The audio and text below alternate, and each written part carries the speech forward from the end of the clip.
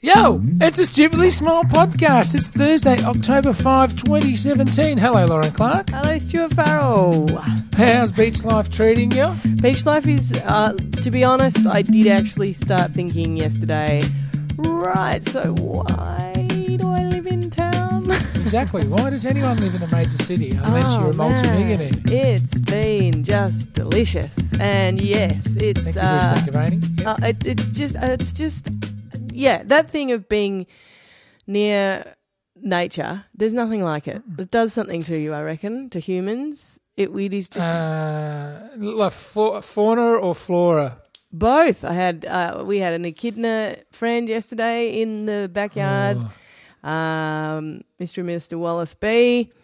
And we went to the penguins, actually. That was fun. Oh, God. Tourists. The tourists are in town. Actually, that was pretty interesting because the tourism thing is absolutely fascinating. And, like, there is a thing, right, at the penguins, and I'll let you, exist in a minute, but I'll just tell you this bit. That's all right. Went to the penguins, and this is they used to be called the fairy penguins. For some reason, they renamed them the little penguins.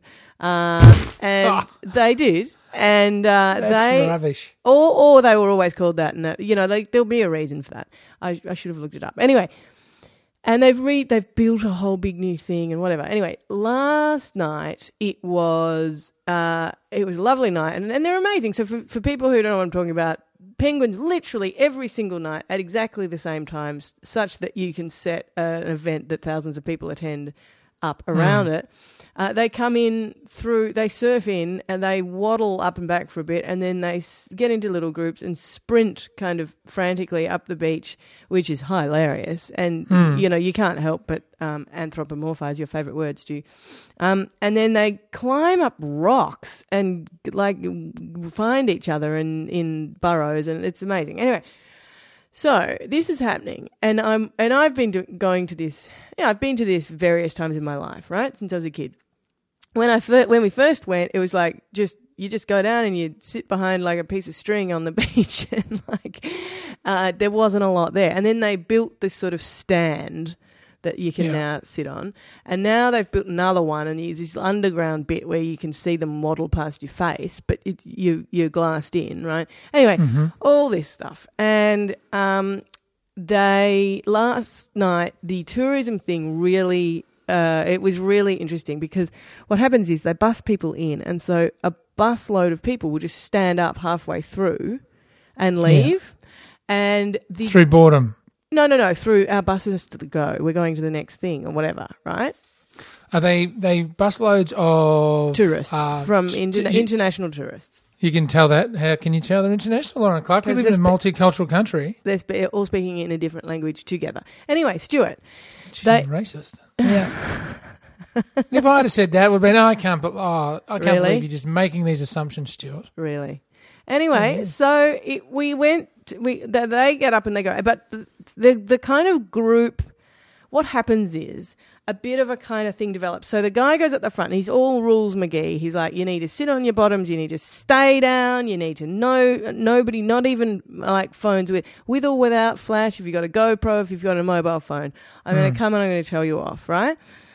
And then you can just tell the tourists versus the tourists who are like fly in, fly out versus so that they're all like trying to sneak photos and stuff because they're like, this is the only time we're ever going to get to see this. It's amazing. Like click, and then they... With a flash? No, one person did that, and I swear to God, the crowd nearly took him out. There was a real kind of don't you dare do that kind of thing. There was a self-policing element in the crowd that really interested me. And there was this one tourism brings out the worst in people. It's as bad as driving. It was really funny. I thought of you when we were walking back, and there were people who were obviously late for their bus, and they were sprinting past, and they literally knocked over children on their way through, like just boom, just like on their way to the bus. And I mean, I've been, we got to get back for our thing. Well, I've been, a tourist as well, and it's definitely. Like it's a whole different mindset. But anyway, there was this little... The bus isn't leaving without you. You know this. Well, yes. See, that's the thing. It's not a train. No. It's not a steam train departing and like all aboard. Exactly. They do a head count, for God's sake. Exactly. Anyway, the one last little thing that I thought was good was there was this little girl and she had those shoes. Now, you not being a parent may not know what I'm talking about, but I'm pretty sure you will. You know those shoes, and they've got like studs on the top of them that are like little diamondy things, and then when you walk on them, they light up? Yeah, I think I do. Those shoes must be banned. They must be taken out and just all set fire to. But anyway, Fashion police. Yeah. Well, in this instance, the little girl was like, because you're not allowed to have flashes, you're not allowed to have big lights. It confuses the penguins, right? Yeah. And we've all been kind of trained up by this stage to like really care about these penguins and the fact that it's amazing that they go up there every night and they find their way by sort of landmarks, like that they've got this kind of sense of things. But if you shine lots of lights at them and flashes and stuff, they're going to go, what the hell's going on, right? So she's got up there and she's running around and she's got these the lights looked like sort of like James Bond laser beams. They really just couldn't. They were the most obnoxious things to have at something like that. Well, humans are idiots, you know that. You could hear people going, "Why don't they take them off her?" And so like it was. I thought there was the kid was going to be rolled for her shoes at this thing. Anyway, and this kid was a tourist as well. No, I don't think so. Well, yeah, I mean, we were all tourists in the penguin colonies, but yeah, I think Aren't no. we all? Yes. I think she was more local than the buses full of people speaking different languages, Stu. What language were they speaking, Lorin Clark? Let's name and shame a nation or just a whole continent. I don't think that's necessary. I'm going with Asia. Asian? Asia. Were they speaking Asia, were they? No, I said let's shame a continent. That was my beach table that I was banging. Anyway, sounds very flimsy. So Stu, I don't know why I was telling you that. It just made me. I realised it put me in your mindset because I thought, there are just when you're in a context like that, you can behave in a certain way. Like there was at one point a little area and somebody came over and spoke to one of the rangers that was speaking to us. And the ranger's like super informed, they know everything and stuff. And this person came up and said, excuse me, there are some people over there trying to feed the penguins. Like, what were they feeding, like pies or what sort of? Like we looked over, what's it called? Muffins. Like sweet muffins. Can I just say, we had boatloads of Chinese tourists. I'm going to call them out because I knew that they were. They said it. They were Chinese tourists. Hello, Stuart. I am a Chinese tourist. Well, they said it in a slightly different accent. So would you like me? I think I perfected it. No. I am the man of 1,000. No, thank you. Keep going. Anyway, and we're in these caves in Ha Long Bay in Vietnam. Oh, you told us this, didn't you? Yeah, and there were these golden monkeys, and they were throwing muffins at them. Like the Chinese trying to muffinise the world, like kill. Not only are they killing animals just to get a bigger erection, they're killing them just for fun. Wow. Wow. This horn cutting off business is doing my head in. I'm sorry, but I'm developing a bit of on behalf of animals, a bit of a dislike for a certain type of tourist at the moment, or a certain type of medicine as well, which really grinds my gears. But that's something different. I had a touch with nature just recently, Lorin Clark. And Dave, what? I just think that if you're saying this and then you're buying into the way meat is produced in Australia and you don't, do you know what I mean? You eat meat and you don't. I eat farmed meat. And you don't. I don't eat elephant. I don't eat elephant tusk. I don't eat giraffe neck. I don't eat hippopotamus. I don't eat anything endangered. Once they ring up and tell me that the chickens are endangered, I'll stop eating them. I love that they're going to ring up and tell you. That's my Ring me favourite specifically. food. We've looked at the consumption across Australia, and you actually eat the most chicken in Australia. So could you stop? Now, but I had a brush with nature myself the other day, and it was a horrifying one. I think I can't confirm, but I think I ran over my first animal. Oh no! But I wasn't sure. I was in this darkened back road in the middle of nowhere, but it was a busy road, like there was traffic around, but there were no street lights. And then I approached this thing, and I couldn't see what it was. It was just lying on the ground, and then I ran over it because it just appeared at me, and it felt like a basketball popping underneath the tyre. It was the worst. That's horrifying. It was, and then I thought, I wonder what if that was a person, and then I thought, well, look, there's a car behind me, so if I've killed someone, they'll get my number plate and I'll get contacted. But it wasn't. Way but, to pull over and check. That was great. Well, no, I couldn't. It was too dangerous to stop anywhere. Like I would have been a kilometre down the road before I could stop, and then and I didn't hit anything front on, so it may have just been a badger or something. I'm not. Look, it was a badger. Were you in London? In 1923? No, and a kid never. But then I figured I would have had a pop tyre or a turtle. Like, but I'm thinking that it was already something on the thing dead. Right. It was nothing moving. It was this stationary. It could have been a log, by the way. Yeah. It could have been anything, but it was just like, and it was the worst drive back to work headquarters. Like, because I was on the other side of Victoria almost after doing a gig, and it's just, I don't know. Have you ever hit an animal while driving? I once had a bird fly like I obviously there's a place and it's a shearwater nesting place. And when the shearwaters were nesting, and there are all signs up everywhere, and everybody knows it, and you go at like 2 k's an hour and stuff. And I was doing that. Through. Oh yeah, but you're doing Lorin's version of 2 k's, were you? No, stop it. I wasn't doing 2 k's. I was going as slow. I was going 40 or something. On a road you usually do 100 on. That's right. You're only going 20 times the speed limit. Yeah. No, I was joking about the speed limit. Anyway, and so I was doing that and watching out, and it was really dark nighttime. There are no streetlights. But they're roosting. They're all flying through. That's what they're doing at that time. So I was expecting it, and I was looking around, and I saw them, and I was dodging them and slowing down or whatever, and then one just went straight under the car. The most endangered bird in Australia. It's not at all, but it was horrifying because it was like exactly what I was dreading, and it was at a really horrible time, and it sort of felt portentous. It was disgusting. It was awful. It's the worst, isn't it? It's just gut-wrenching, and I did look back. You're not supposed to stop and stuff, but I slowed to like nothing, looked back and went, that's not a bird. I need to check whether it's alive. That's not a living bird. I picked up a hip-hop group from the airport once, an American group, in one of my guys as a driver or whatever. And oh well, no, well, I don't know. I don't know. Hip hop group from America. I get them for going to law school. You get one for that. Everyone was so excited to be in Australia, and we're driving the Tarago to the hotel and all this sort of stuff. Oh God! And we're going down the Tullamarine Freeway here in Melbourne, Australia, and everyone's like blah blah blah blah blah blah, and it was just an Indian miner or something flew in front of the car and smacked the windscreen and was gone. It was a good thud though. Yeah. And the guy in the front's like, oh man, what? And then everyone in the car said, oh wow, oh, and they were just like gutted. Nobody could ruin the whole drive. They couldn't talk. I love these sensitive rappers.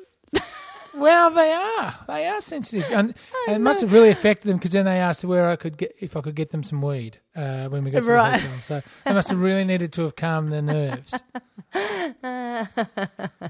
That's excellent. I suspect if you're a driver, I mean that's what all those that's what shows like Entourage and stuff show, isn't it? That if you're a driver, you're not just a driver. You've got many roles. You need to be doing many things.